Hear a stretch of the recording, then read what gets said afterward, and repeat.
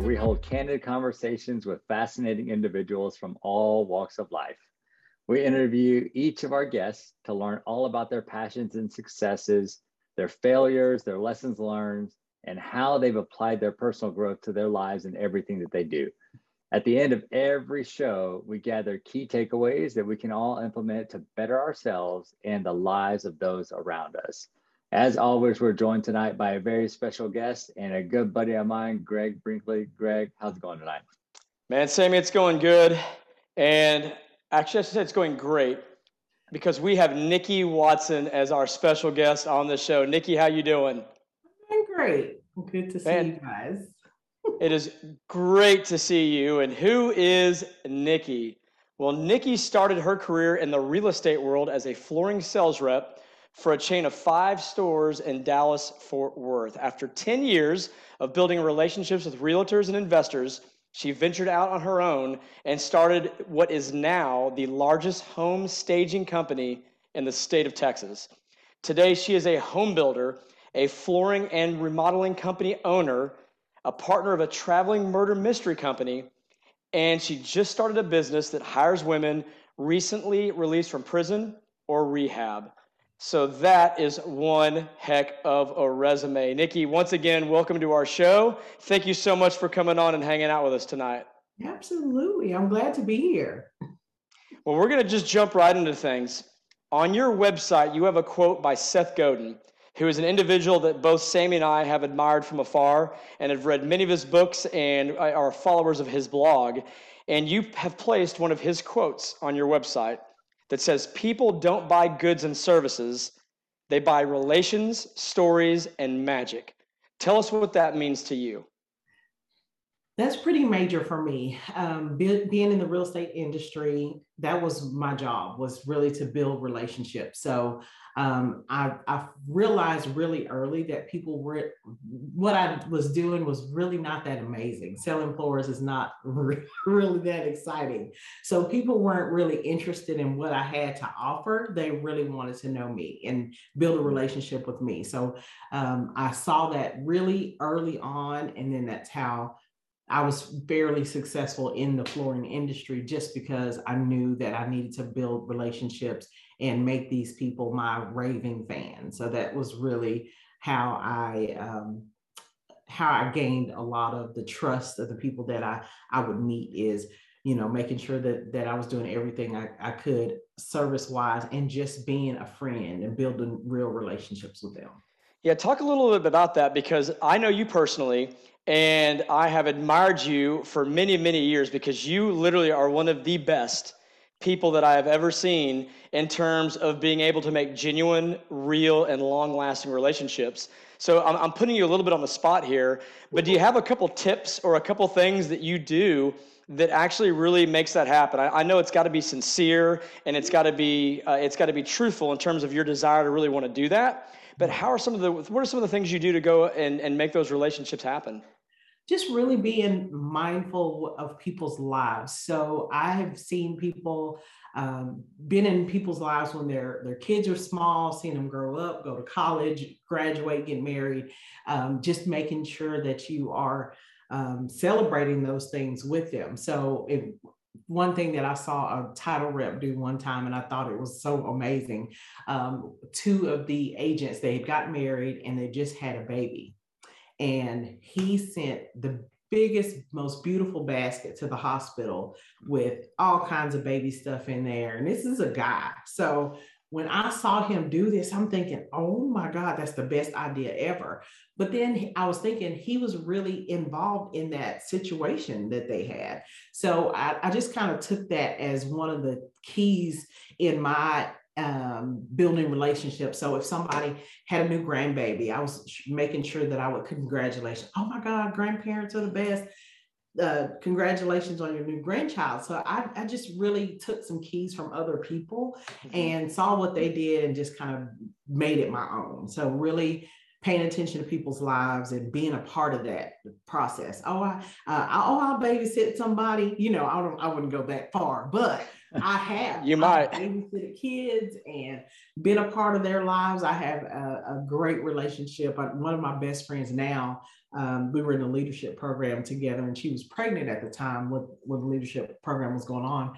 And she's from Nebraska, and her at the time before her husband they were dating is from Ohio. So they didn't have any people here to babysit. And I think the baby was about 6 months old, and they said they just wanted to go out on a date.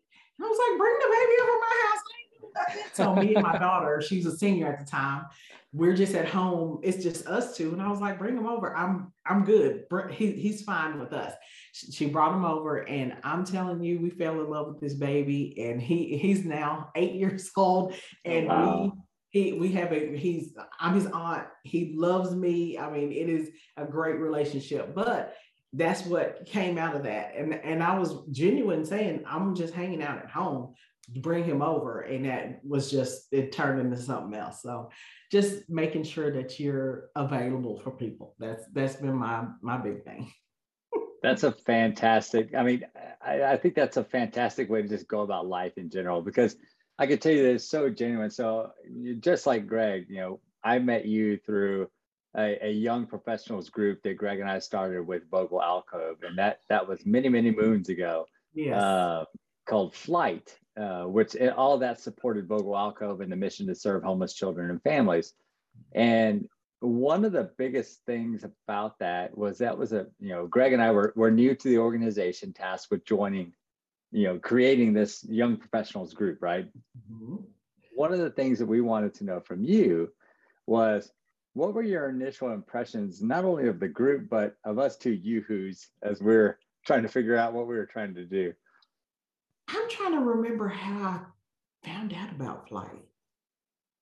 The connection that we tried to thinking back, it might have been through Crystal Morgan, because she was in real estate. But Greg and I were talking about this the other day. I met her at Flight. Okay. I still have no clue how I even ended up anywhere near it. I think it was a friend of mine, and I can't even tell you where he is now. He invited me to one of the networking events, and he was like, hey, come to this thing with me. And Peter, was it Peter Lowe? No. What is Peter's last name? There's one other Peter that I can think of, and this will be, if I miss this, it's 3 strikes and I'm out, but it's Peter. Is it Peter Swanson? All right, I'm out. And I think he just came to that first meeting that he took me to. And when I came, I was like, oh my God, this is so cool. And I think that what I liked about it is because I've been to so much real estate stuff, like all these meetings and on all these committees. And these people didn't have anything to do with real estate except for Crystal. They didn't have anything to do with real estate. And so this was a brand new world for me. Mm-hmm. And it was something that I was very interested in. So Vogel kind of kicked off my, I guess I just heard about Vogel because I was in the leadership program, and we did did a tour over there. And then you guys showed up with the organization. I was like, I'm joining because I just went to this place.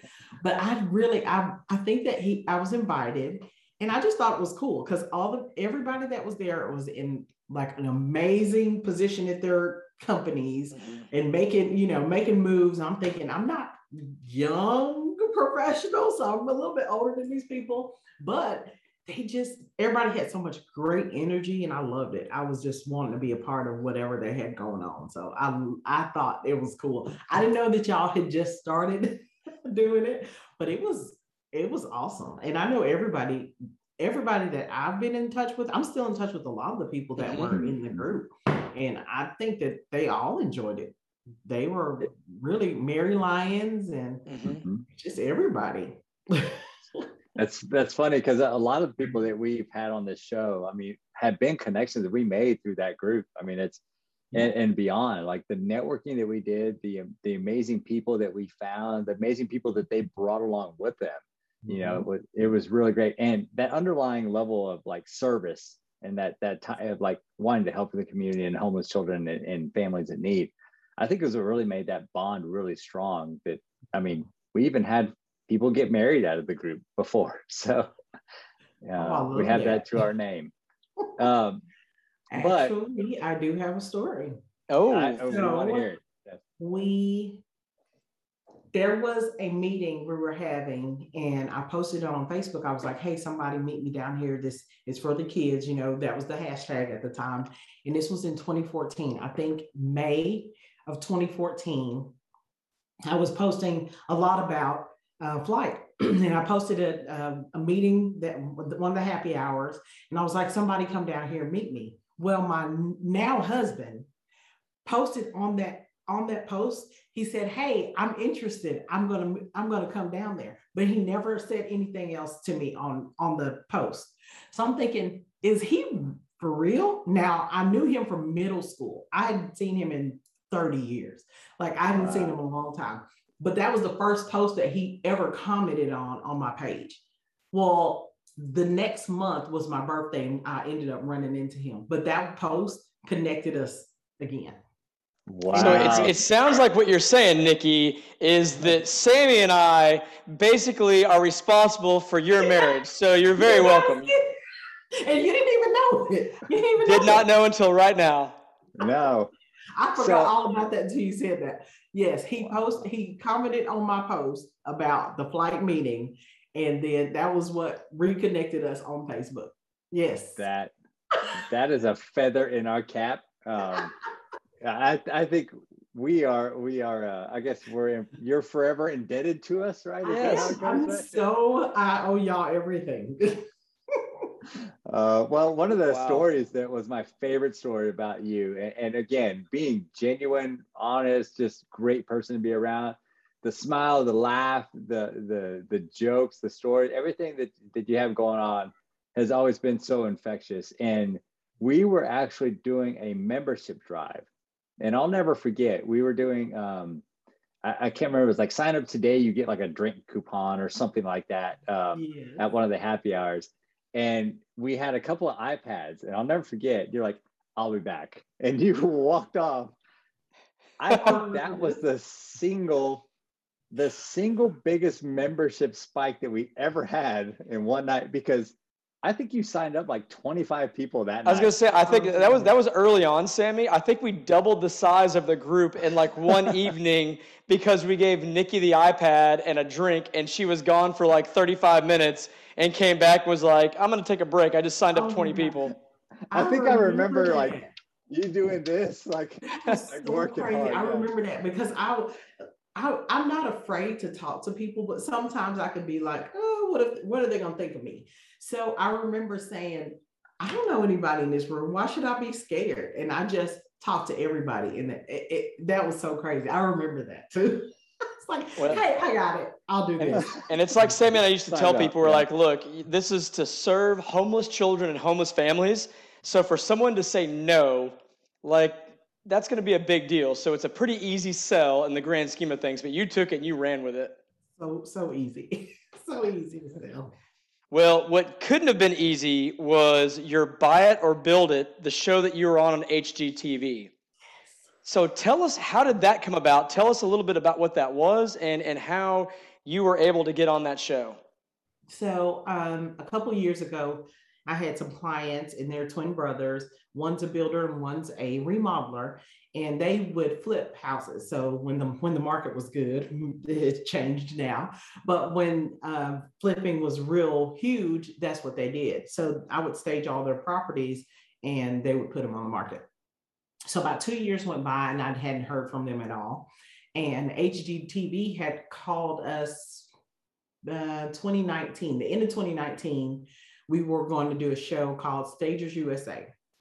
And Stagers USA was about 3 staging companies across the country, one like West Coast, East Coast, and one Midwest.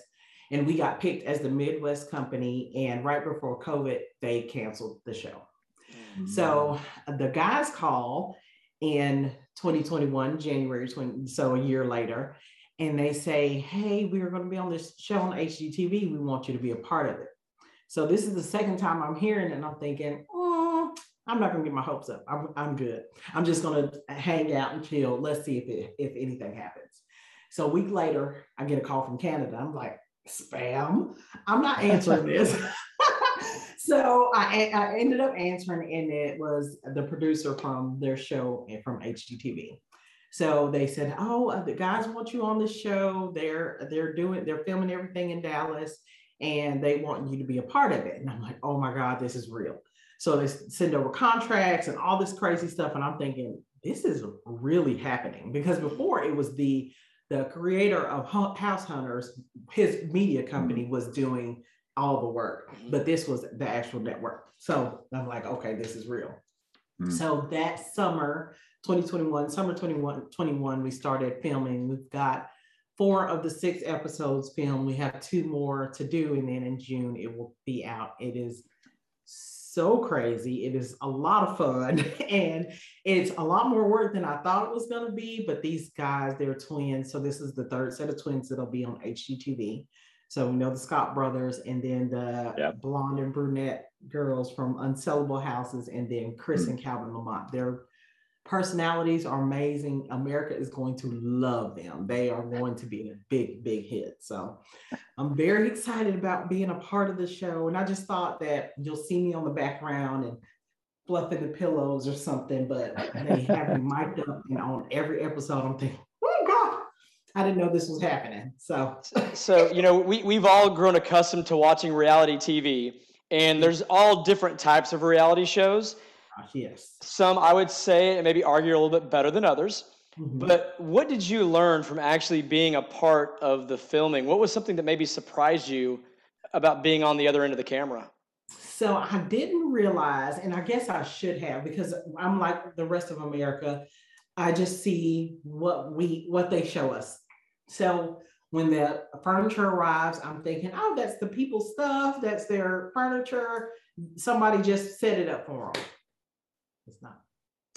So what I didn't know is that somebody comes in and brings it in, and then they can either purchase it from them or just get new stuff, because that's not any of their furniture anyway. So I didn't realize that before I started working on it. And then when they were saying, we can't say she's the stager because they don't have a stager, this is their stuff, I'm like, oh yeah, that's right. I'm not a stager. I'm just somebody in the background. Yeah, you're just kind of hanging out. You're just passing through, just, you know, moving a few things around, turning a lamp on, right? Right. So I didn't realize that was a thing, but it makes sense now, because I'm looking back at all the shows. I'm like, oh, that's why their furniture looks different when they go back. So that's kind of what I learned about it. And most of it's scripted. Of course, they have to go back and do a lot of the taping, and if they say something wrong or they miss something, they have to go back and, what shirt did you wear on that day? Because we got to go back and film this part again. So it's a lot of back and forth. It's a lot of work. Yeah, I can imagine, especially like with that, like, you know, move a piece of furniture. Next thing you know, it's like on this side of the room versus that side of the room, right? Yes. That continuity is something that you always hear about, or you see that in the movies, right? The clock's at 4 o'clock, and then next scene it's at like 9 o'clock. You're like, wait a second. Like, hey, that wasn't there before. Yeah. So there was an obscure, like, as we were doing some research, you know, we are just kind of digging through some stuff, like trying to learn more about you and everything. And there was an HGTV interview, I believe, but I want to say that it might have been translated. The website I found it was like translated in Spanish or something. But there was an episode. It was like episode 56 called. Nikki, you're just internet famous. You're everywhere. Excuse me. Yeah, I'll send you the link. That way you can listen to it. Yes. But let's see. And I'm looking at my notes right here. It says fired twice to prime time on HGTV. Oh my God. Do you remember that episode, or do you remember that interview? I don't remember that, but I know that. So the flooring company that I worked for did fire me twice. It's probably a story that I've told before, and they're trying to translate it. They did fire me twice. So I was working there years ago. The first time I got fired from the company, it was a stager actually that got me fired. So he's actually the one that got me into the staging industry. So I had a client, his name is Jason Maxwell. He loves this story. He was kind of in some financial trouble, and I was his flooring rep. He was actually filming a show called The Equity Enhancer on Oxygen and Style Network. Okay. So he was the big stager in town, he had the biggest company. And I was just so impressed by what he did. So I'm like, oh my God, I'll go to his warehouse and it's just aisles and aisles of pillows and furniture. I'm thinking, this is the coolest thing ever. I think I can do this. Like, this is what's running through my mind. And he had me do a flooring job, and the flooring guys had to get down underneath the house and jack the house up. That's how unlevel it was. Oh, wow. So they had to jack the house up, float the floor. It was a lot of work. So he authorized me to go ahead and do the work. I called him. I said, hey, they're going to have to do this. This is going to be an addition to on your bill. And he was like, okay, yeah, go ahead and do it because we got to get it done. Because he did remodeling and renovations and stuff before he staged the house. So he did the whole job. So when the bill came back, he was like, I never authorized that. So the company, he's a client, he's a big client, and the company took his word over mine and they let me go. About a month later, he wrote an email saying that he was in some trouble. He didn't know how to say it. And he did authorize that. And he's sorry that I lost because he found out a little bit later that I lost my job. So he made everything right and called them. I didn't go back to work probably for another year back to the same company. So they called me like, hey, we're sorry. We're going to, you can come back. But in that time that I was gone, I'd started a staging company. And I was doing a few jobs, but not many. I was just trying to get my feet wet and get in the industry. And Jason had moved out. He had closed his company because of the trouble he was in, closed his company and moved out of state. And so he wasn't a stager anymore. And I heard agents saying, I need a stager.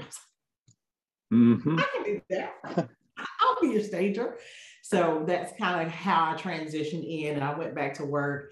And then the second time they let me go was my company had grew quite big, and they're hearing about it in the industry. They're like, Nikki, the owner of the company, is very religious guy. He was leaving the company, going to ministry full time. And he said, God told me that you should be doing this staging thing instead of flooring. Wow. I said, God didn't tell you that. I need my check. Did God tell you what my direct deposit was as well? Excuse me? Are you firing me? So he was like, no, Nikki, this is it. I think this is it. This is where you need to be. He said, you're doing incredible. Everybody loves you. You do a great job. And I know that this is where, and I was not happy. I felt like the first time I was fired, I felt like somebody had died because I was so loyal to this company. It was like a terrible heartbreak. The second time I was more upset because I felt like, I worked so hard for you guys. I almost was arrogant about, you can't fire me. Like I'm working so hard. I got all this business coming in. How can you fire me? So he says, October 1st, 2017, this is going to be it. You're going to go out on your own. And I'm still not happy. I said, okay, but if I don't like it, I'm coming back. So a year goes by. So October 2018, I looked at the numbers and I'd almost sold $1 million in staging in a year. And I just, of course, boohoo crying. And I called him. I was like, thank you so much for believing in me. But I couldn't see it. I didn't see it at all. Like he had more faith in what I could do than I did. So it really blew me away that he sat me down and said, Nikki, this is not the place for you. And I probably would still be there right now if he didn't do that. Well, it's clear just from reading your bio when we started this episode that you are a really remarkable entrepreneur. And that's a really kind of cool story to hear how that actually started. So now that you're a seasoned entrepreneur, and we're going to talk a little bit more about that in this portion of the show, Sammy and I, we talked about this earlier. We're curious, what initial advice would you give to somebody, A, who is just starting to dip their toes into doing their own thing, and then B, what advice would you give to somebody else that's maybe a little bit more seasoned and been doing this for a while? Share some of your wisdom with us. I think both people need to know just not to be afraid. Just do it scared. A lot of times I was nervous about if I'm able to support people. So when hiring employees is so scary. Mm-hmm. I think that's the most nerve-wracking thing about being an entrepreneur or business owner is if you're hiring people, you think about you're responsible for them, their kids, their, whoever is involved. You're like, oh my God, can I support their whole family? So that's one thing I think people are hesitant about is, first of all, the safety of what this looks like. What does the future look like for me and my employees? Am I going to be able to provide for everybody? But I think it all works. It all works itself out. Just being afraid is not going to get you anywhere. So you just have to keep rolling, just keep moving. So somebody that's just starting out, don't be afraid of people in your background saying that's not going to work. Keep going. And then the people that are already in business, whatever that next step looks like, take that step. Don't be afraid of it. That's kind of how I do. Well, Nikki, I'm writing down notes right now as Sammy and I are both pausing for a second as we're taking that in. That really resonates with me right now personally. Actually, 2 weeks ago, I wrote a blog about fear and what are some of the ways to get yourself to where you actually can overcome that fear. And, one of the primary things is you just got to face it, right? Now, you've got to do the plan. You've got to think things through so you're not just, jumping into a pool without knowing how to swim. But at the same time, you've got to make that leap. Yeah. And so with you, is there something besides the fact that you were fired, what else gave you the confidence that you could push through and actually be successful with your staging company? I've heard somebody say, Nikki, you build the plane while it's flying. I've heard several people say that, and I do. So, like I said, when Jason got out of the business, I started telling people that I was a stager. I had never taken a course. I didn't know what officially staging was. So I'm a stager, and I'll figure it out in a minute. But this is what I'm doing right now. So I have really, I think, taken a lot of risk when it comes to, putting myself in places where I know maybe I'm more confident than I should be because I really don't know what's going on, but I'll figure it out. So I'm really good at that. I will just take that risk. And I think that's what I always tell people to do is just go for it. So I know that sometimes it looks really scary, just taking the pay, away from me from being fired. So that was my security. Like my paycheck was my security. And I'm like, oh God, I'm not going to have this. Now I'm fully on my own. I got to make this work. And that really gave me a boost, but I was already kind of doing that along the way. So I was building the business as I had a company. So I basically was doing 2 jobs, but I was really trying to build it and making sure that it was getting to a point where it can at some point sustain itself. But I was pushed over the ledge a little bit earlier than I wanted to. And I'm glad that he did. So it's just, that's just how it happened for me. When you say you were building it, like, what do you think were some of the key factors in being able to go from where you were as you were building it from starting? Yeah. What were some of those incremental steps that kind of took you to the next level? So one pivotal thing I know happened in the summer of 2017 before I left my job, I hired my first employee. So you guys know some of you guys work at Vogel or are associated with Vogel. So my first employee came from Exodus Ministries. So I went to Exodus and because at the time I'm marketing for a company, but I want somebody to market for my company. So I didn't want to confuse my consumer and have them thinking 2 different messages. So I wouldn't really cross promote. I would, if somebody knew that I stage, I'm like, oh yeah, I'm a stager, but I wouldn't promote to the people that I was promoting the flooring to. So I wanted somebody to do that for me. So I was thinking, where can I get an employee that I can give a chance to, and it would help them, it would benefit. So in the middle of the night, I woke up, Exodus Ministries on my mind. And I text a friend of mine that volunteers there. I said, what do you think about hiring somebody from Exodus to come and work for me? And she was like, oh my God, that'd be amazing. Those girls don't get opportunities like that. You should do it. And she said, meet me up there tomorrow. So I met her up there. We talked to the director, and the director said, I have this girl that at first I'm telling her what I need. I need a marketing person, somebody that's organized. It's everything that I'm not, because I've taken the personality test and I have none of that. So I am very much the creative brain and not I don't want to see a spreadsheet, numbers, none of that kind. I don't want to see it. So I was like, I need somebody organized, that the things that I don't have. And she said, well, there's a couple girls that have graduated, but there's another girl that graduates next month. She's here right now. Do you want to talk to her? I'm like, yeah. So she comes in, and she sits down, has the best personality, hadn't even said anything, but I could see the personality coming through. So she starts talking and telling me a little bit about some things that she had done in the past. And I'm thinking, this is her. This is who I came here to get. And Nikki, real quick, could you share just real quick what Exodus Ministries does? Yes.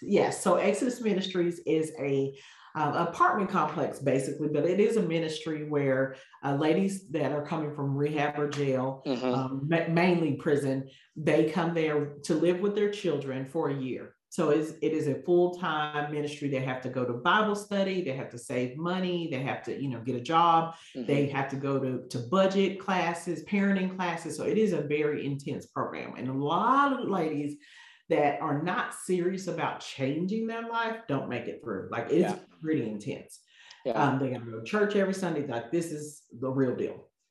So they live there for a year. They graduate from there, and they can either go to another program after, like a college program, or they are out on their own. They can take their furniture that's there that they live with them. So a lot of times volunteer groups will come in and decorate an apartment or furnish an apartment, and then they can take the furniture with them as their start, because a lot of times they're starting completely over. The first 45 days of their days there, they are, getting their driver's license and things like that, because they really are, starting from scratch. They have to get their kids enrolled in school that's right down the street. They can walk them to school. So it's a lot of preparation to get your life started over. So that's where I did, in my leadership program, I did some volunteering there, and I learned about it and I love it. So I would always think about, how can I go and volunteer and what can I do over there? So I had my mom's been over there, my kids, everybody. My mom has done sewing classes there. We've taught all kinds of crazy classes just to give them some skills. So we've just done all kinds of stuff. So that was kind of the first place that I thought about when I thought about hiring somebody, and it was perfect for me. So I hired her, and this was in June, and then another employee came in the same month, and within months, my company grew probably tenfold from just having this person there. And if I would have written down a list of all the things that I needed in an employee, she was all of those things: loyal, detailed, just everything, every quality that I needed. And thinking about giving somebody a second chance, you're thinking, oh, I'm gonna give somebody a chance to work and make a good life, and I'm gonna change their life. That didn't happen. She definitely changed my life. I was blown away immediately. She came in very dedicated to her job, and she made that job hers. So that was the very pivotal moment in my company, that it just showed me, Nikki, this is what you need to be doing, but I still didn't see it till a couple of months later, till the owner of that company told me. But it had grown so much. That's how he started hearing about it, because she came in and just changed the way my company looked. So Nikki, or go ahead, Sammy. I was going to a little side comment. I'll never forget, because was that Design Quad that you started? Okay. Because I'll never forget you talking about it, seeing some stuff on Facebook about it. And then I would start seeing the trucks, like Design Quad trucks everywhere. And sure enough, driving up the tollway to my house one time, it's just Design Quad. I thought about you. I was like, God. And then sure enough, Facebook, showed me what you had going on. So it knew that I was around your trucks as well. That's great. So I'm curious, Nikki. So we were talking about Vogel Alcove earlier, and Exodus Ministries is a partner organization of Vogel Alcove. So some of the children that are younger come to our organization where we do our programs and services. And then we also, with our caseworkers, are helping those moms as well. Yes. One of the biggest challenges that we face with our families, especially those who are coming from a situation of incarceration, is there are so many roadblocks and obstacles to being able to get to a point where you have the options to be able to earn a job that pays a living wage. It is just an extremely, extremely difficult road. As an entrepreneur, what gave you the vision, the confidence that would be something that you would give somebody a chance? Because the majority of businesses, that is not an option. What made you different? For me, it's just, I think that I identified it with it a little bit better. So my sister in 2005, maybe-ish, she had to go to prison for 3 years. And I had her kids for two kids for 3 years. So it was kind of our situation. This was our story. So had I not been available to keep them, probably would have went to one of the sets of grandparents, but they're older. But if none of us was available, she would have been in that same situation, had to go to a place with her kids and stay there. So when I learned about Exodus, I was very drawn into what they did, because that could have been us. That's totally our story. So when I thought about hiring somebody there, I didn't even really think about this person has a background. Like that didn't even cross my mind, really. It was just, what could I do to help somebody make a living wage? Because actually her daughter went to Vogel. So she all the time. She was in a lot of you guys' videos. She had little glasses. Her name was Lucy, and she had little specs. And she was the cutest little girl. And she would say, "Oh, look at Lucy. She's in the video at Vogel." Oh my God, this is crazy. But I just never thought about them having, or her having a background, because it is hard. When my sister came home, she does hair, but when she first came home, she tried to get a job in different places. They would hire her, and then they find out about her background, and then they would let her go. That happened 12 times. Wow. 12 times. And she was like, I just don't even know what to do. How do people survive if they can't get a job? And she was so bummed out about it. She ended up going to get her hair cosmetology license, and then she opened three salons, and is very successful. But if she didn't have that to fall back on, where would she be? Fast food, probably, because that's who gives these girls a chance. So that there's a franchisee that has Smoothie Kings and Subways, and once they get there, they have an opportunity to work at these fast food places, which is good. I mean, it's a job, but can you support children with? And the answer is typically no, right? No, it's very hard for them. So I didn't really think about what I was really thinking about was their situation. Like, what could I do to be make a difference in somebody's situation where they need to make real money? They've got a family to feed. Man, that's very inspiring, and too, especially the fact that so many people today take what they do for granted, when they don't understand that there's also people that are envious, or not even that, but just look to see what other careers people have, and they want that too, right? They're aspiring to be that. So I love the fact that you're able to do that and help other people. And that's kind of been your nature ever since we met you. That's one of the things that we want to talk a little bit more about is where did that come from? Like, where did that inspiration for helping other people come from?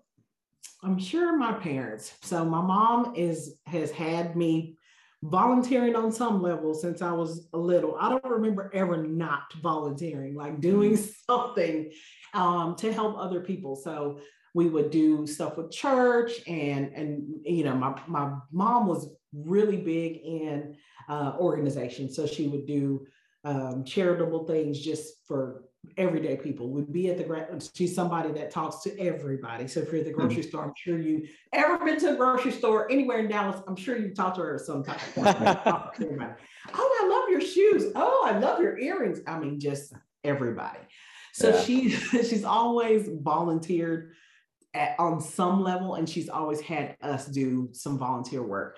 My dad was very big on opening our house to all the kids in the neighborhood. So he'd be like, oh, let's go to Sam's. It's summertime. Let's go get ice cream. Let's go get pizzas for everyone, you know, just open our house. So we've always had this give mentality, my sister and I, just from our parents. And then now my mom is very involved in whatever I orchestrate. She's like, so what are we doing this winter? Are we helping some people? What are we doing? And I'm like, yes, mother. Can you go buy some coats for the ladies at Exodus? I need these sizes. This is your job. And then she loves it. She loves it. So it's always been something we've done all the time, our entire life. So, and my kids are just the exact same way. So they love doing stuff for people too. You know, a few years ago, I had a woman walk up to me in a convenience store, and she stopped and she looked at me and said, I love your shoes, with just the biggest smile, and walked off. And to this day, it made me feel so good. And I'm just, from this point on, I'm just going to pretend that was your mom. Oh, I'm sure it was. Well, it made an impact on me. And so I'm sure your mom is someone who has always inspired you. Who are some other people that you look to, whether they're friends, family, or just people that maybe you don't even know? But where do you draw your inspiration? I have a lot of good people around me. I have a friend that's in the title industry, and she kind of inspired me to do something that I didn't think that just wasn't on my radar. So she came to me and said she had made a lot of money in 2020, and she wanted to know what she could do. She said, I know you do stuff all the time. You raise money. You're very charitable. What can I do with this extra money? She said, can I just give you some money every month and you just find some people to give it to? And I'm like, that's a great idea.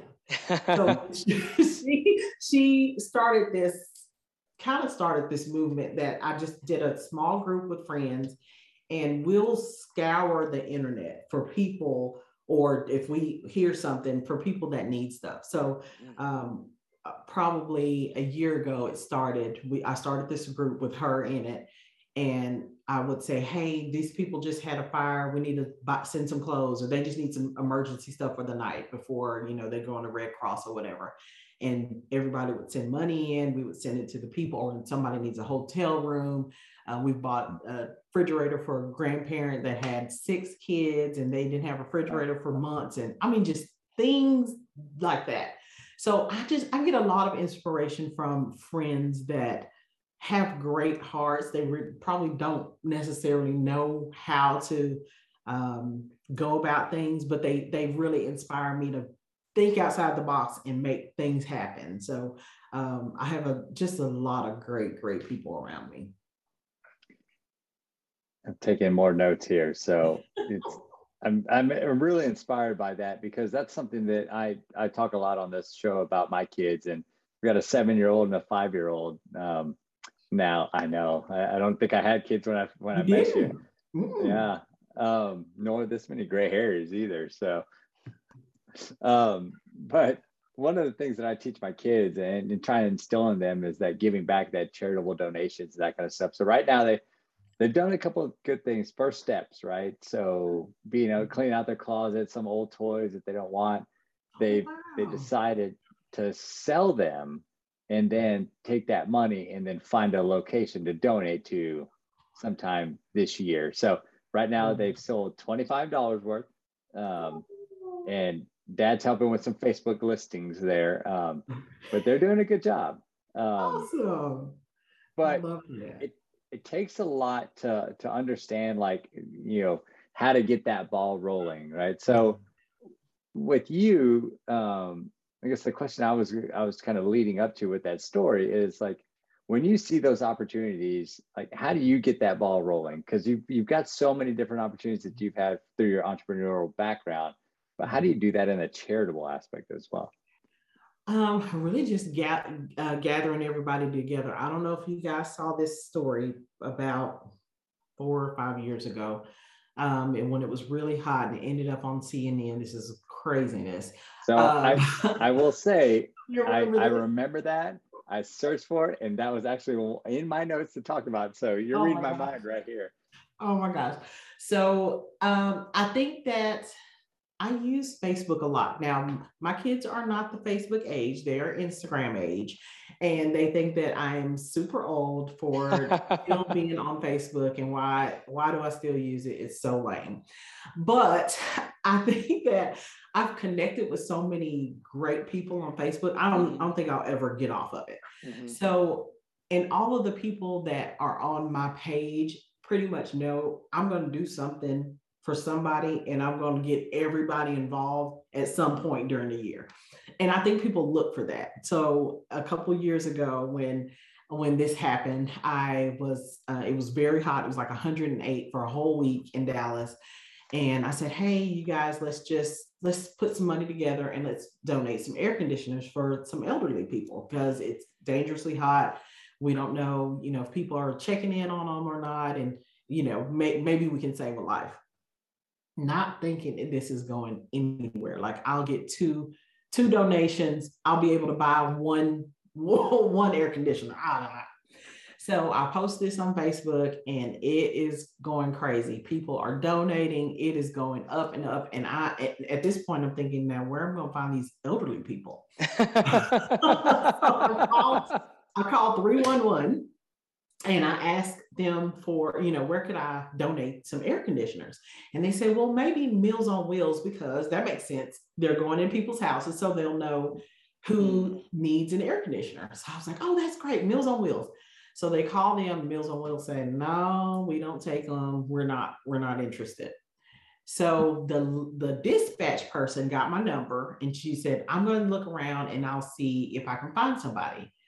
Well, she calls back maybe 2 hours later on her personal phone and says, I talked to somebody at the senior source, and maybe they'll take them, because they go and they do a lot of things in people's homes, and maybe they can tell you where to go. So she didn't know for sure, but she just thought that would be a good place. So I called the senior source, and they're having a meeting in the break room about raising their personal funds to get air conditioners to deliver to people the next day. Wow. Because it is 108 the next day. It was going to be like the hottest day. So I called the girl, and she's like, are you serious? Are you for real? I said, no, yeah, me and some friends, it's just a Facebook group, and we just want to donate some air conditioners, and we're just trying to figure out, can we get them delivered to you guys and y'all can put them in? She said, I'm going to cry right now. This is so crazy. She said, we're having a meeting right this minute, and we're all trying to figure out how much we can donate out of our pockets to get some air conditioners, to go to Home Depot and just go get some air conditioners. I'm like, wow, oh my God, this is awesome. So she said, I told her, let's meet in the morning. We'll go to Home Depot and we'll just buy some and take them to the people, or you guys can deliver them. So a lady that worked there, her husband was going to deliver and install these air conditioners. So he met me and she met me at the Home Depot. Some kind of way, Channel 5 was there. Mm-hmm. And they have the camera in my face. So I'm asking the guy for a discount. I'm like, hey, can we get a few more? I'm trying to wiggle some in there. Look at you. I never asked for a discount, y'all, ever. I don't Yeah. care what it is. I tell my husband all the time, pay the people what they ask. Just pay it. I don't ask for a discount. That's so crazy. So, but at this time, I know how much money I have. And while I'm driving there, more people are donating. It's just going up and up. Wow. So I get there and I'm like, oh, well, maybe our company has a discount because we shop at Home Depot sometimes. So I call the owner of Ideal Floors. And I said, hey, do we have any discount here? And he's like, what you trying to do now, girl? Because he knows I'm doing something. I said, well, I've raised some money for some air conditioners and I just want to buy these air conditioners. I have enough for 14, 15 right now. And he says, well, whatever it is, whatever you have, I'll match it, put it on your company card and I'll buy 15. So it goes from 2, that's what I'm thinking I'm going to get, to 15 when I get there. And then he doubles it to 30.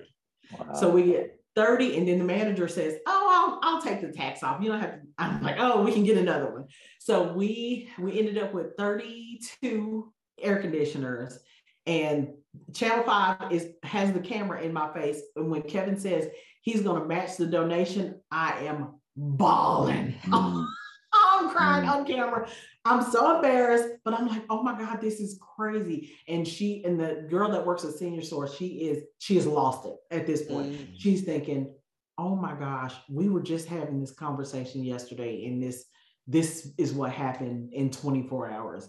So I think that gathering your people, when your people know that you are going to do something amazing for somebody else, they want to be a part of it.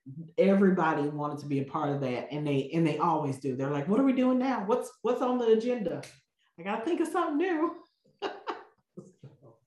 It's really fun, and I really appreciate everybody that supports the crazy ideas I have all the time. Gosh, I love it. Well, speaking about, you've shared some of your successes. Talk a little bit about some of the failures you've had. I mean, I guess we've talked a little bit about losing your job twice, but it seems like both of those were things that were kind of out of your hands that also ended up being extremely huge blessings in disguise. So I'm kind of curious to see maybe what other stories you could share about a failure and maybe how you grew from it. So I think all of my failures get me to the point where I'm like, what is the next step? So actually, the failure before the success that I can attest to probably the most, my daughter worked for me. So I have a set of twins. They're 27. And one of the twins had just graduated from the University of Houston in hotel restaurant management. You know, they have the Hilton Hotel that the students run there. And she'd just come home from school and she said, hey, I can't really find a job in my field.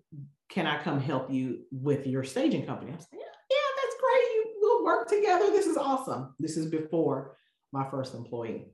Okay. So she is in there and she is just really, working and getting all my contracts done. So this took a piece of the job away from me. Because of course, as a business owner, you're everything. You're the janitor, you're the bookkeeper, you're the CPA, you're the everything. So she took a lot of the paperwork stuff for me away so I can actually do the actual staging. So I'm like, this is perfect. We're going to work together. It's going to be great. Well, she quit on me. She said, Mommy, this is too much. I can't do it. This is crazy. So that's where I had to go find an employee. Okay. And that led me into... And that's the rest of the story, yeah. Wow. So she started this crazy journey. But of course, kids don't want to do what their parents do. I hear it all the time. The kids that work for the company that I worked for before, the son and daughter, they were trying to be marine biologists and all kinds of crazy stuff, and they ended up in the flooring industry anyway. So I always say my kids will come back around. They're just not in it right now. But that was a major thing for me because I was really hurt. I'm like, I thought we were going to do this together, and nah, she's not interested. They're still not interested. But I think that whenever I get a no, I have a speech that I talk about moving past no. That was one of my no's, and I moved past that no and just moved to the next step. So hiring somebody, giving somebody a second chance, thinking that I was changing somebody's life was not really at all what happened. So that I got my life changed by that whole situation. So I think that just kind of keeping your mind open and not really shutting down. A lot of people shut down after things don't go their way or what they think could happen. I've had a lot of friends that are like, oh gosh, I can't. I'm trying to do this business and I got this thing going on, and I think that we make excuses for why we don't want to move to the next step or why we can't be successful. And I've just always just said yes to everything that I can say yes to, and just keep going no matter whatever the thing is that brought me there. Another thing, a failure. When I first started staging, my ex-husband, the husband before this, didn't think that staging was going to be successful. So he, when I first got my first job, he was like, no, that's stupid. It's not going to be successful. And I could have stuck with that. I could have let that be the end of that conversation. And very much so the closest person to you. So of course, some people would listen to that. They're like, oh, this person said it's not going to work. And I didn't let that stop me from doing what I thought was my calling. So I just kept going. There's That's so awesome. much value. Yeah, I've taken a ton of notes here too. So Greg, I think we're going to have a hard time with oh my trying gosh. to pare this down into things. like three things. It's always so difficult. But I mean, one bullet point already right here has about 16 scribbles next to it. So. Well, I've got a question that as we were planning the show, I was curious to ask you because, I mean, you do so many different things and you do it so well. So this is actually going to be a two-part question that, gosh, I'm going to stop because I think it's going to be too much to be a two-part question. So I'm just going to go with one and then I'll come back with the other one. So you've talked about your family, and your family is so important to you. Talk a little bit about how you make sure that you're dedicating the right type of time and effort to your family while also having such a successful career. So I make sure that I talk to my family every day. So I have a cousins group, and we are kids of first cousins. So we're not first cousins, we're like third cousins. Okay. We speak every day. We are each other's support. If I have something going on, they're always there. We just make sure that we're spending time with each other a lot. And we are very, very, very close family. So on my mom's side, we've had a family reunion over 100 years. It's 350 of us see each other all the time, and it's been going on my whole life. You said 100 years? 100 years, over wow. 100 years. Yes. So we have every year in July, we meet. We go somewhere every other year. So we'll go to our hometown, which is Overton, Texas, down in between Tyler and Henderson, kind of down there. And then, or we'll go to Dallas or Memphis or Kansas City. So every other year we'll go home and then we'll go somewhere else. So we'll go away. It's so cool. A lot of fun seeing everyone because we've grown up together. So we've seen each other's kids grow up, and so we're really close. Our children have their own cousins text group going on. So that's another generation down. And so everybody's super close. It's probably 20 of them in their group, and they FaceTime every day. They are very, very close. So for me, it's fairly easy to keep connected to everybody because we're just always around. My daughters and I, we talk all the time. My mom and sister, we talk every day, all day. So it's basically integrating them into your life. Okay, I got to go to a meeting. I'll call y'all back. And then that's what it is. So that's kind of how we live life. We're just always connected. The people, so our movers that work for us, they are a very, very close family, just like ours. And I love to see them. They're on FaceTime every day. So they're FaceTiming their parents in Mexico. And so they're talking all day long. They're like, yeah. And then they'll move something. They'll do the moving of everything. And then they'll get back on and somebody's on there and they're laughing like they've been on there the whole time. I'm like, y'all are crazy. But it's so fun to see other families just connecting like that. So we have at my company, the movers, so the mover is the uncle, the nephew is in the office doing the paperwork. So it's just a family. His dad is our main mover. It's just a lot of family all the time. The mom is there. She does stuff in the warehouse. So it's like their family and our family is together. It's just crazy. It's just a lot. And I love that dynamic. So we're having baby showers and going to weddings, and we do everything together. So my personal family is close, and then my work family is close. We do a lot of stuff together. We do a trip every summer. So it is all about the kids. We go to Gaylord, and we do go to the water park and have a blast all weekend. We go to dinner together. The kids get dressed up, and it's so fun. Our Christmas party is about the kids. It's pancakes and hot chocolate every Christmas. So they open up gifts. It's mostly about the kids. So we have a blast. We just have so much family stuff. So what I've learned in my personal family, I've taken over into my company, and it just is a blast. Or go ahead, Sammy. No, go ahead with your second one.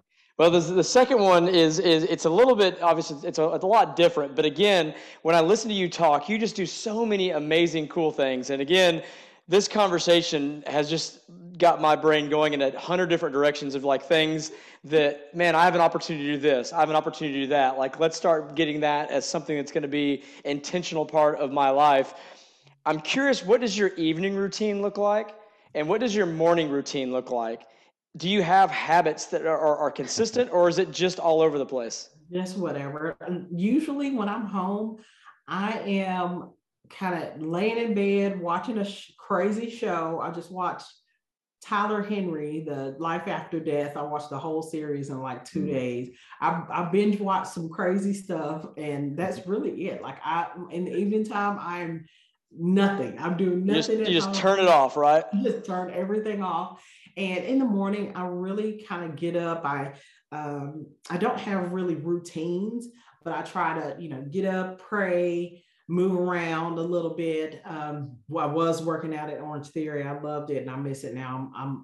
I live way in the country. I can't go to drive that far in the morning, so I got to figure out something else to do. But I loved working out early. I would go to the 5:30 class, and it was a blast. So I gotta do something else like that. But morning routines, really nothing much, nothing important. That's so interesting. Yeah. Yeah, it's one of the biggest takeaways there. I think, like, when you talking about it, it always goes back to building relationships, and that's how we started the conversation.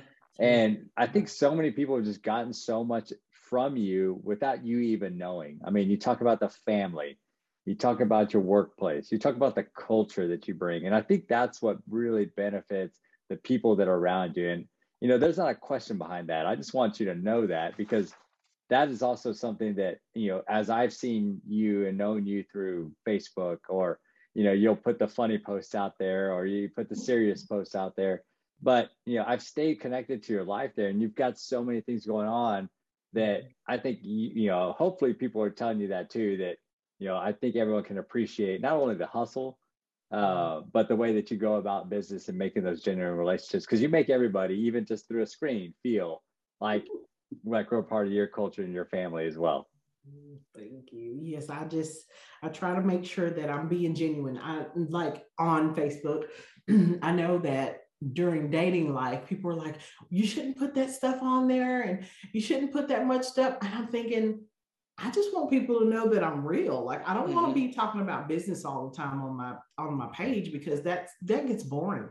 You don't want to be pitched to all day long about stuff. And sometimes I don't post a lot of business stuff just because I don't want to be too in your face about business. So I try to be real, and I'll post just what I'm thinking, like just some crazy stuff, I'll post stuff on there, but I just try to be as genuine as I can be, so people can know the real me. And that's kind of, I have built relationships that way. I was given a presentation in Frisco one time years ago, And this lady, she just looked like she wanted to run up there and tell me something. I'm thinking, what is going on with this lady? And I'm talking, and I could just see her like almost getting out of her seat. She was just dying to get up. And I'm thinking, this lady is, maybe she's got to go to the restroom. I don't know what's going on. And as soon as I'm done, she darts up there. She's like, oh my God, I'm finally meeting you in person. She said, I've been your friend on Facebook for 10 years and you are just so funny. And she said, when I used to put, my name is Nikki Giovanni, and then I'll put whatever crazy stuff. She said, my husband doesn't have Facebook, but one day I read your post to him. And every day after that, he said, what she posts today. I'm like, nice. What? That's the craziest thing. And I'm just thinking, people are really watching and paying attention to this. So that really blew me away, just to see how people are impacted by it. And I said one day, I don't do it anymore, but I said one day I'm going to stop these posts. And this lady inboxed me and she said, please don't stop these posts. She said, you are the person. She said, I get up every morning and I read this and it just makes my day. Please don't stop. And I'm like, oh, this is crazy. You know, isn't that amazing? And, you know, social media, you know, definitely there's lots of components to it that probably we wish could be better. And it gets a bad rap in a lot of different scenarios, and probably rightfully so.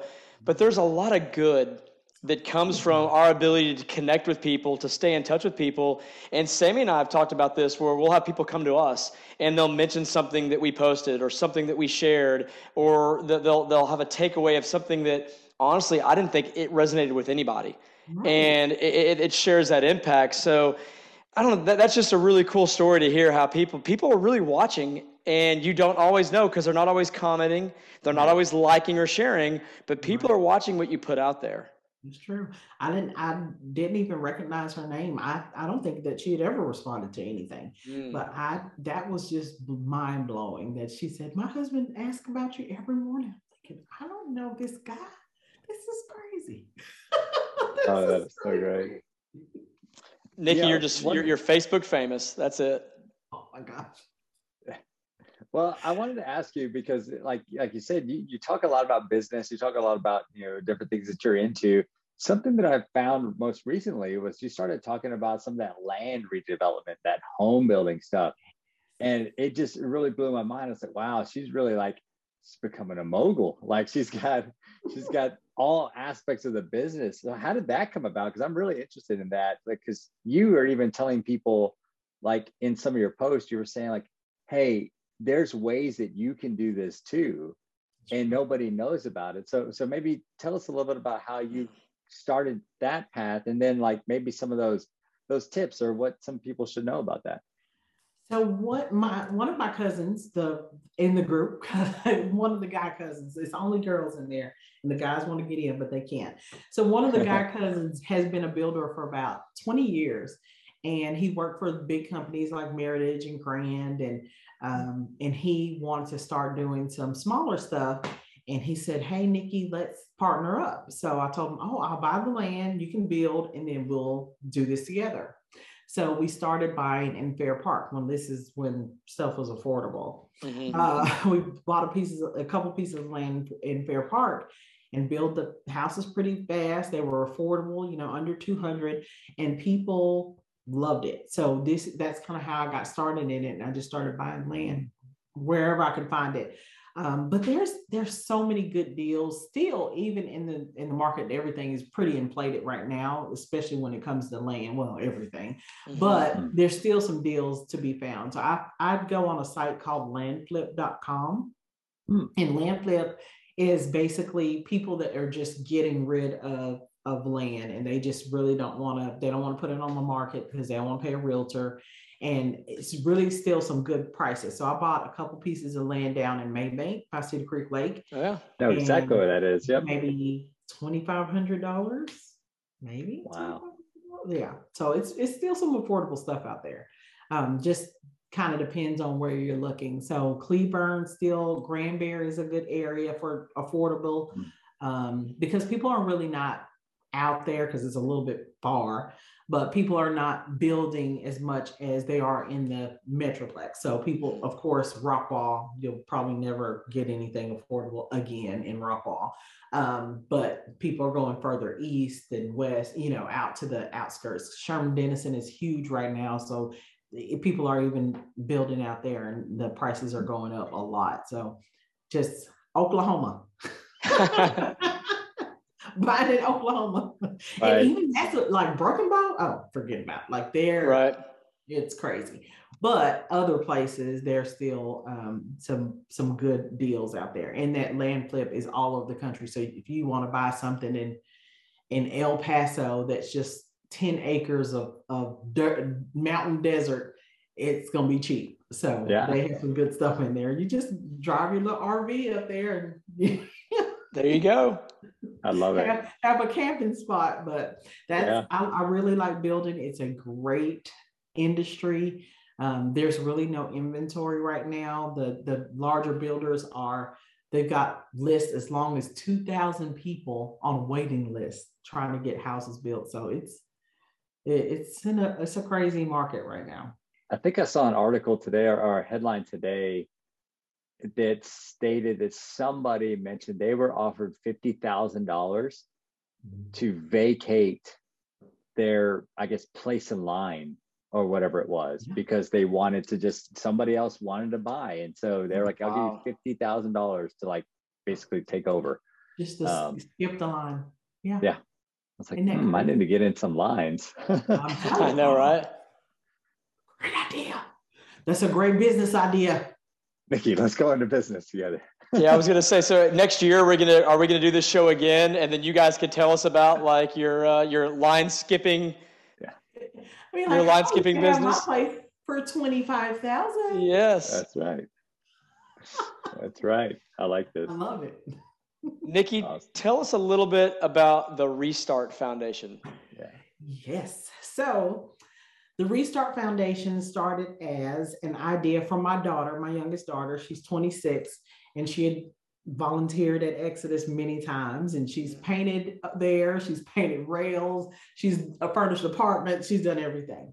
So she calls me on New Year's Day of this year and says, hey, what do you think about opening a call center and hiring the ladies from Exodus? What? She said, oh yeah, you can pay them more than the franchise guy, the food places, and then they'll have a job. Okay, this is interesting. And you come up with this idea. Do you want to be the manager of this? No, I don't want to be a part of it. I just think it's a good idea. Okay. Oh, okay. The idea person. The idea was born. The Restart Agency came out of the idea that my daughter came up with. And I'm like, that's pretty, and I couldn't ignore it. So it was a thing that, Nikki, you got a lot of things going on. Should you take this on? And I couldn't ignore it. It kept coming back, and I'm like, oh gosh, I got to do it. So this is on a Thursday. I think New Year's Day was Saturday. So Saturday, New Year's Day, Monday, we have a meeting. So my mom, my daughter, and me have a meeting at my office about starting this call center. And we're like, okay, what we're going to call it? We come up with a name. So about an hour later, we got a logo. This is what it is. This is happening. And I call my friend and I say, hey, what do you know about running a call center? And he's a real tech guy. And he said, I don't know much about it, but I can research it. And so we have a tech guy that has built our phone systems, our outbound email and text campaign systems, creating databases for people to call on. I mean, like, he had it all together. He talked about this on yesterday. He said, Nikki came up with the idea, and a couple of days later, I was bringing 12 Chromebooks home and programming. That's how we work. We just do it. Get an idea and let's run with it. So I presented it because I hadn't even talked to Exodus about this yet. Before this idea was already going. So I talked to the director there. Her name is Susan Stevens, and I take her to lunch. I say, hey, I got this idea. So she's like, oh my gosh, this is awesome. This will be amazing. I'm like, thanks, because you're the employees that I need. This is for you. I couldn't think of anybody else to hire. So she agreed with it. So she got the girls that were ready to work, or some that were not making as much money, and she offered it to them, and then they came over. So it's been really good. So they have been working 2 months now, almost. They started working right before I guess the first week of February. So January 1 was the idea date, and first week of February. So 5 weeks later, they were Wow. a thing. So now it is the foundation. So the Restart Foundation is the training vehicle for the agency. So we have a training program that a large advertising firm is going to come in and start training them on everything that they know. So they'll teach them advertising, PR. They'll teach them graphics, everything that they need to know to do their job efficiently. So right now they're doing a lot of call out campaigns. They're doing social media campaigns for small businesses, and it's been amazing. So I've already seen so much talent. These ladies love coming to work. It's just another thing that's changed me. Nikki, can you elaborate a little bit more about what they're actually doing? I mean, this is fascinating for me. It's crazy. So what they're doing is they're marketing for small businesses. So if there's there's a photographer, and he is our first client. So this is a little plug. We have a semi-celebrity client. Okay. So do you guys know Full House? We do. Yes. Okay. So Kimmy Gibbler, the best friend, the DJ, she is dating a guy that used to be an agent, a real estate agent in Dallas.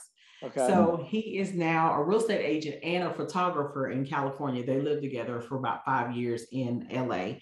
Her name is Andrea. Her real name is Andrea. Okay. So they've lived together for about 5 years, and he saw my post about the Restart Agency. So he calls and say, hey, tell me about this place. And I said, well, we're hiring these girls, giving them an opportunity to do something, make a living wage, and they're going to be marketing for small businesses. So they are running social media ads, or, running their accounts, social media accounts, or cold calling, whatever people need them to do, that they'll do. If realtors come in and they need somebody to manage their database, or just kind of send out cards, or whatever it is that they need them to do, that's the thing. And it's not subscription based, so they don't have to sign up for years and years and years. It's just whatever their budget is. So if they have a $200 budget and they just need somebody to make a few calls for them, that's what it is. Okay. Or if they need just some kind of work done, and they don't really have time for it, that's what these girls are doing. It's basically just covering whatever their pay is. So he calls and says he wants this to be our first client.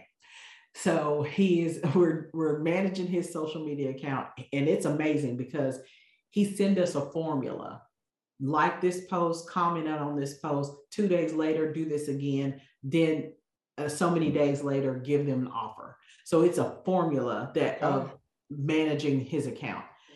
So we're like, oh gosh, this is awesome. We can use this for everybody. And he's got great social media contacts. People are engaging on his posts now. His followers have gone up, and it's been amazing for our first client to have that kind of success. So that's basically what they do, is they manage accounts or do whatever they need to do for marketing and advertising for small businesses. And this is something that most of them are coming in. They don't even know what advertising is. Like, what do we do? So but there's one girl that was really, really good and really knowledgeable about all things social media, all things marketing. She knew, because I think she, in some capacity, she did it before she got in trouble. She worked for a company that this is what she did. She was a manager of their marketing, and she came in with all the knowledge. So she was able to jump right in and know what was happening. So it's wow. Crazy. And in 5 weeks, you've got this thing up and running and helping other people right off the bat. Yeah, mind blowing. Crazy. Well, we're going to need some of your and some of the Restart Agency's tips and tactics to make sure that we blow this episode up, because people need to hear your story and they need to hear about the things that you're doing and how you live your life, because this is absolutely phenomenal and inspirational. And I cannot wait for people. Sammy, we got our work cut out for us. We got to make sure people listen to this episode. I have a feeling that we might be calling Nikki back about the Restart Agency just to help us out with this as well. All right. They'll love it. They will love it. Awesome. Well, Nikki, we could keep you on here for another hour, easy. And in fact, I still got a list of things that I want to ask you about, but we're getting to the point of the show where we've got to start kind of winding things down and bringing it home.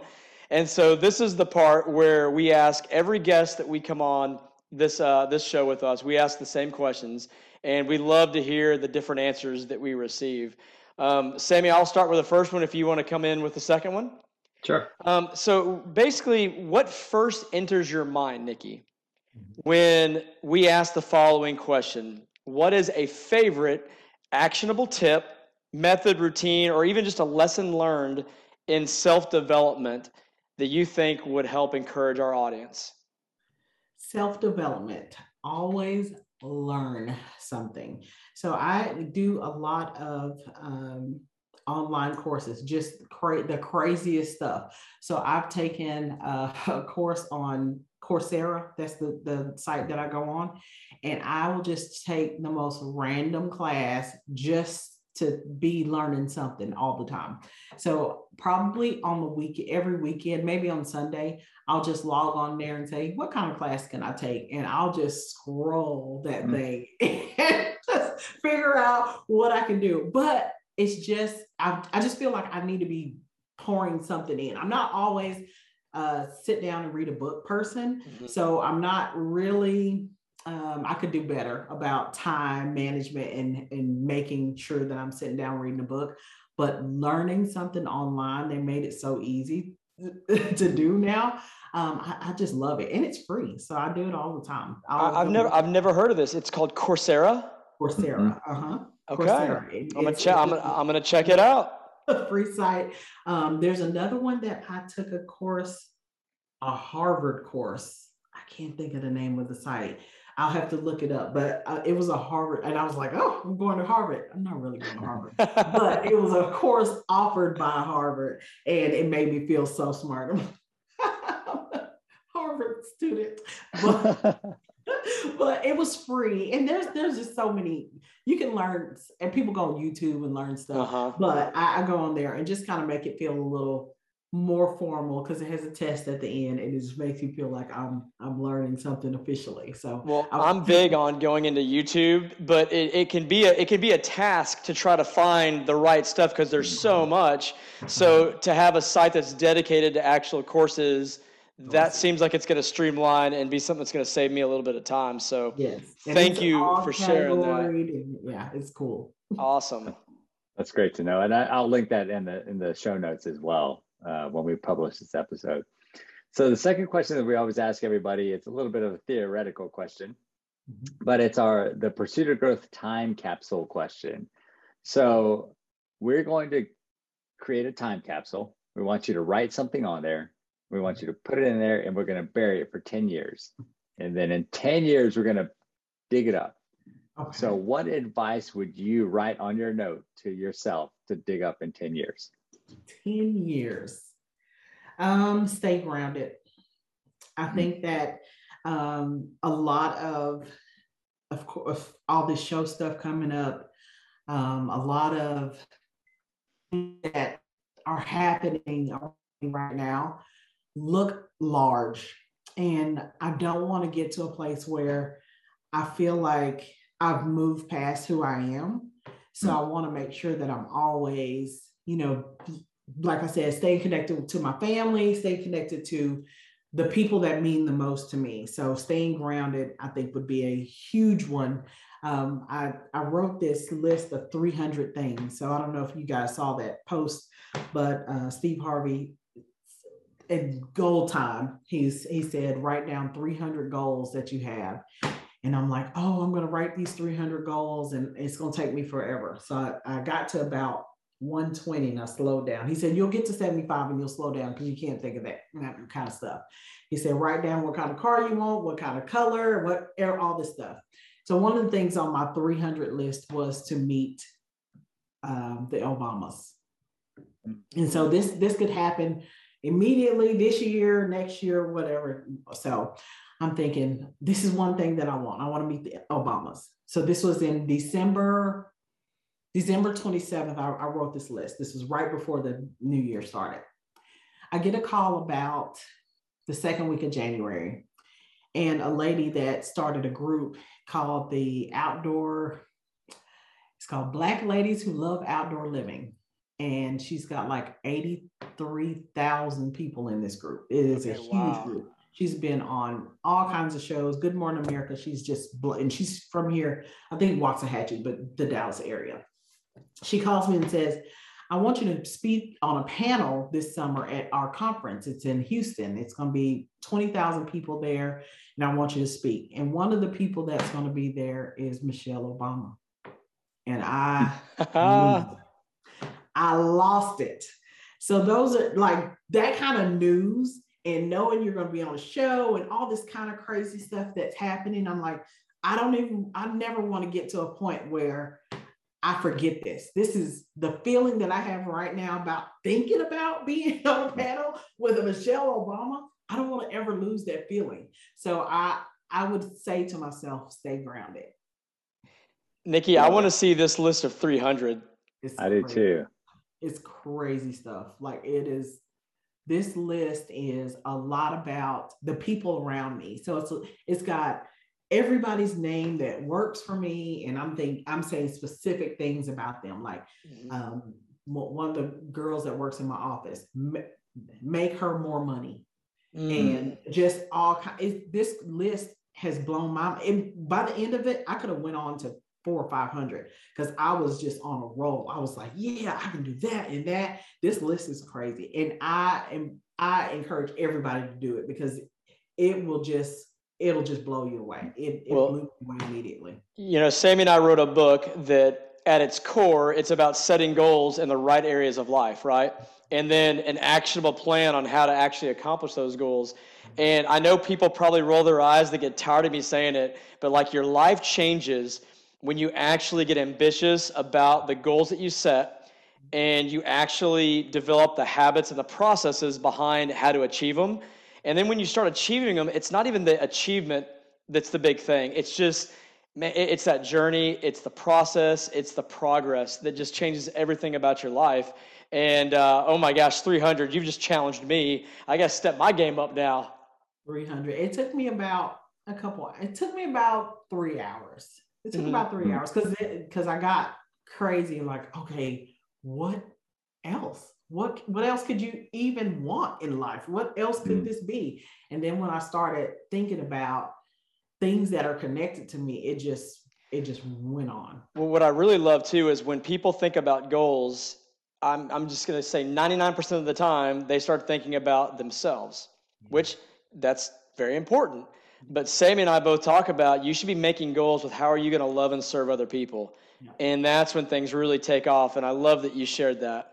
Oh yeah, that was the most important thing that I got away from that was all the people, all the names. I wrote down names that people I hadn't thought about in years. I was like, yeah, this person, and I was just writing, and it was just flowing, and it was really crazy. Crazy. That's amazing.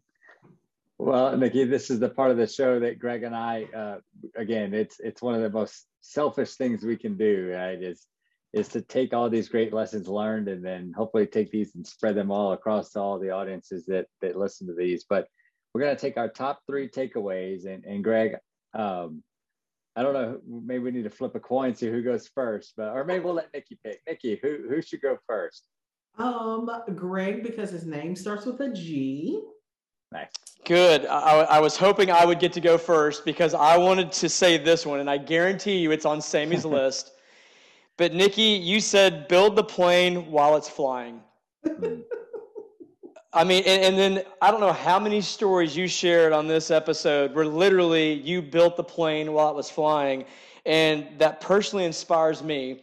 Um, it just your courage, your ambition, your love for life just flows through the video screen and the audio in everything that you talk about. And I just thought that was such a cool saying.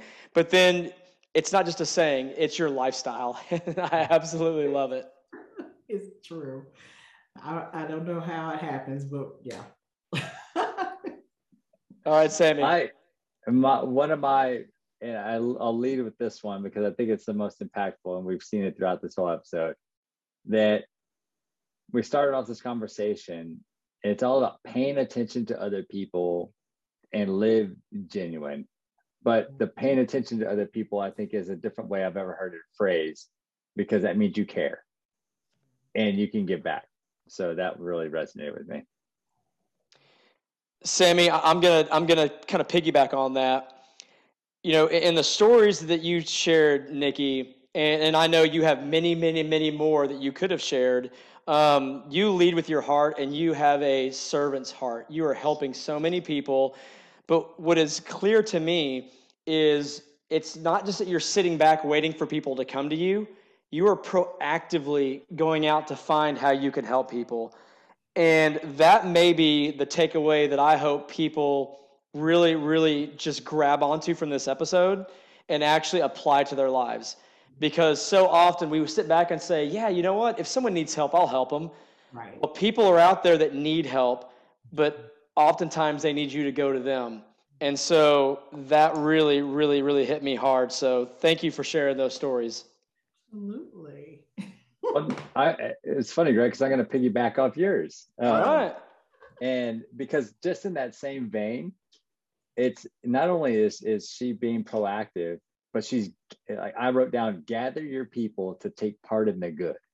Yeah. Because that's what you do. No matter what people those are, you help gather those people to do that. And I think that because of you living genuinely and paying attention to other people, you're able to build this audience, this network, and this group of people that you can then help support you in the good that you're doing as well. Yeah, and I'm just going to keep the theme going, so I'm going to piggyback off of Sammy. And Sammy knows that I like to try to cheat, and I like to share more than 3 things because it's just so hard not to. And so I'm going to cheat a little bit, but kind of keep it together. But relationships. So the stories that you told about your family, your friends, the people that you work with, the people that you've worked with in the past, those relationships have created so many opportunities for you. I mean, the research, we've gone to this on past episodes, the research about how impactful quality relationships are to all of our lives is just mind-blowing. And you have really, really made that happen. So much so that you literally got fired by God, if you think about it, and use that as an opportunity to like build an amazing, successful career after that. And I think that really, when you talked about don't be scared, you know, being afraid won't get you anywhere. I can just see you've got this amazing relationship, this group of people around you that, you know, no matter what happens to you, they've got you and you've got them. And that was a big takeaway that I had. So pour into your relationships, people. Be like Nikki. Fired by God. I like it. That's like a t-shirt or a tattoo or a bumper sticker at least, right? All right. The last one that I had, which I mean, I've got a whole slew of notes here, but so I'm going to try not to cheat, but you can cheat. It's cool. It was one of the last things you said.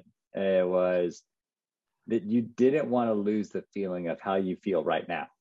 Yeah. And I started thinking about that as we were talking, or as you were talking a little bit, but it's not only how you feel right now while it's going good, but when it's going a different way, don't forget that feeling as well. You know, so just stay present, stay in the moment. Don't forget that, stay grounded. I think that was really impactful. Yes, it is. It is very important to me to make sure that I don't forget the days where, we didn't have as much, and things were not as good as it is. And, that helps me relate to people, and to people on every level. So it's not like, oh, I'm up here and I can't talk to you because you're on this level. It just makes me relate to a bunch of different people. And I love that people don't feel like, oh, I'm unapproachable, that I'll talk to everybody. So kind of like my mom. I got that from her too. So got that honestly. Right. Well, Nikki, this is the time that we give you the opportunity to do the shameless plug. So tell people how they can get a hold of you, whether it's on social media, maybe it's a website you'd like them to check out. Sammy will also link these in the show notes, but give people a little bit of an idea of where they can find you and how they can connect with you. Well, I am on all things The Design Quad like 4. So The Design Quad is Instagram, Facebook, Twitter. We're not on TikTok yet, but we'll get there. TikTok is a little, I have to get one of my kids to do that or somebody, but I'm trying to be better on Instagram. I'm doing better, but yes, we're on all things the Design Quad. Got it. Very good. Well, our shameless plug, Sammy, you want to take it away in terms of the website and where they can find us and what we're doing? Yeah, absolutely. So you can find us online at thepursuitofgrowth.com or livetpg.com. And that's on social media. You can find us on Facebook, Instagram. We do Twitter. We have a newsletter that we send out where this episode will be sent out to all the newsletter subscribers. So go check out our website, click on that subscribe button on everything so you can get the latest and greatest content. You can get more of great social media. Greg produces a ton of great content. And I give him all the props because he writes some amazing blogs that people can follow. They're called 1 Minute Matters. And so you can read these blogs in 1 minute, and he produces them all the time. And these episodes, our guests, we take these and post those out as well. It's also a place that you can find the book, The Pursuit of Growth, and you can buy your copy online. So we hope that this book helps you find your way through not only the tough times, but the challenging times, but also that even if you just are where you are and want to take that next step, go ahead and take it, purchase the book. And I'll tell you this, I'll make a goal that in the next month, one of the weekly blogs is going to be about Nikki and build the plane while it's flying. That's a blog people need to hear. So stay tuned, get ready, subscribe to the newsletter, and at the end of the day, focus on your personal growth, focus on your professional growth, focus on your health and wellness, focus on your spiritual growth. Be like Nikki. Nikki, thank you so much for doing this. This was such a pleasure. And, I learned so much. I can't wait to share this episode with the world. Thank you, guys. I'm so honored to be here. And I have to tell my husband that y'all are the reason why we're together. Hey, tell him at least he owes us a dinner or drinks or something, okay? Right. I'll tell him. Deal. Awesome. Well, with that, have a wonderful evening, and let's do it again soon. All right. Live TPG. All right, live TPG.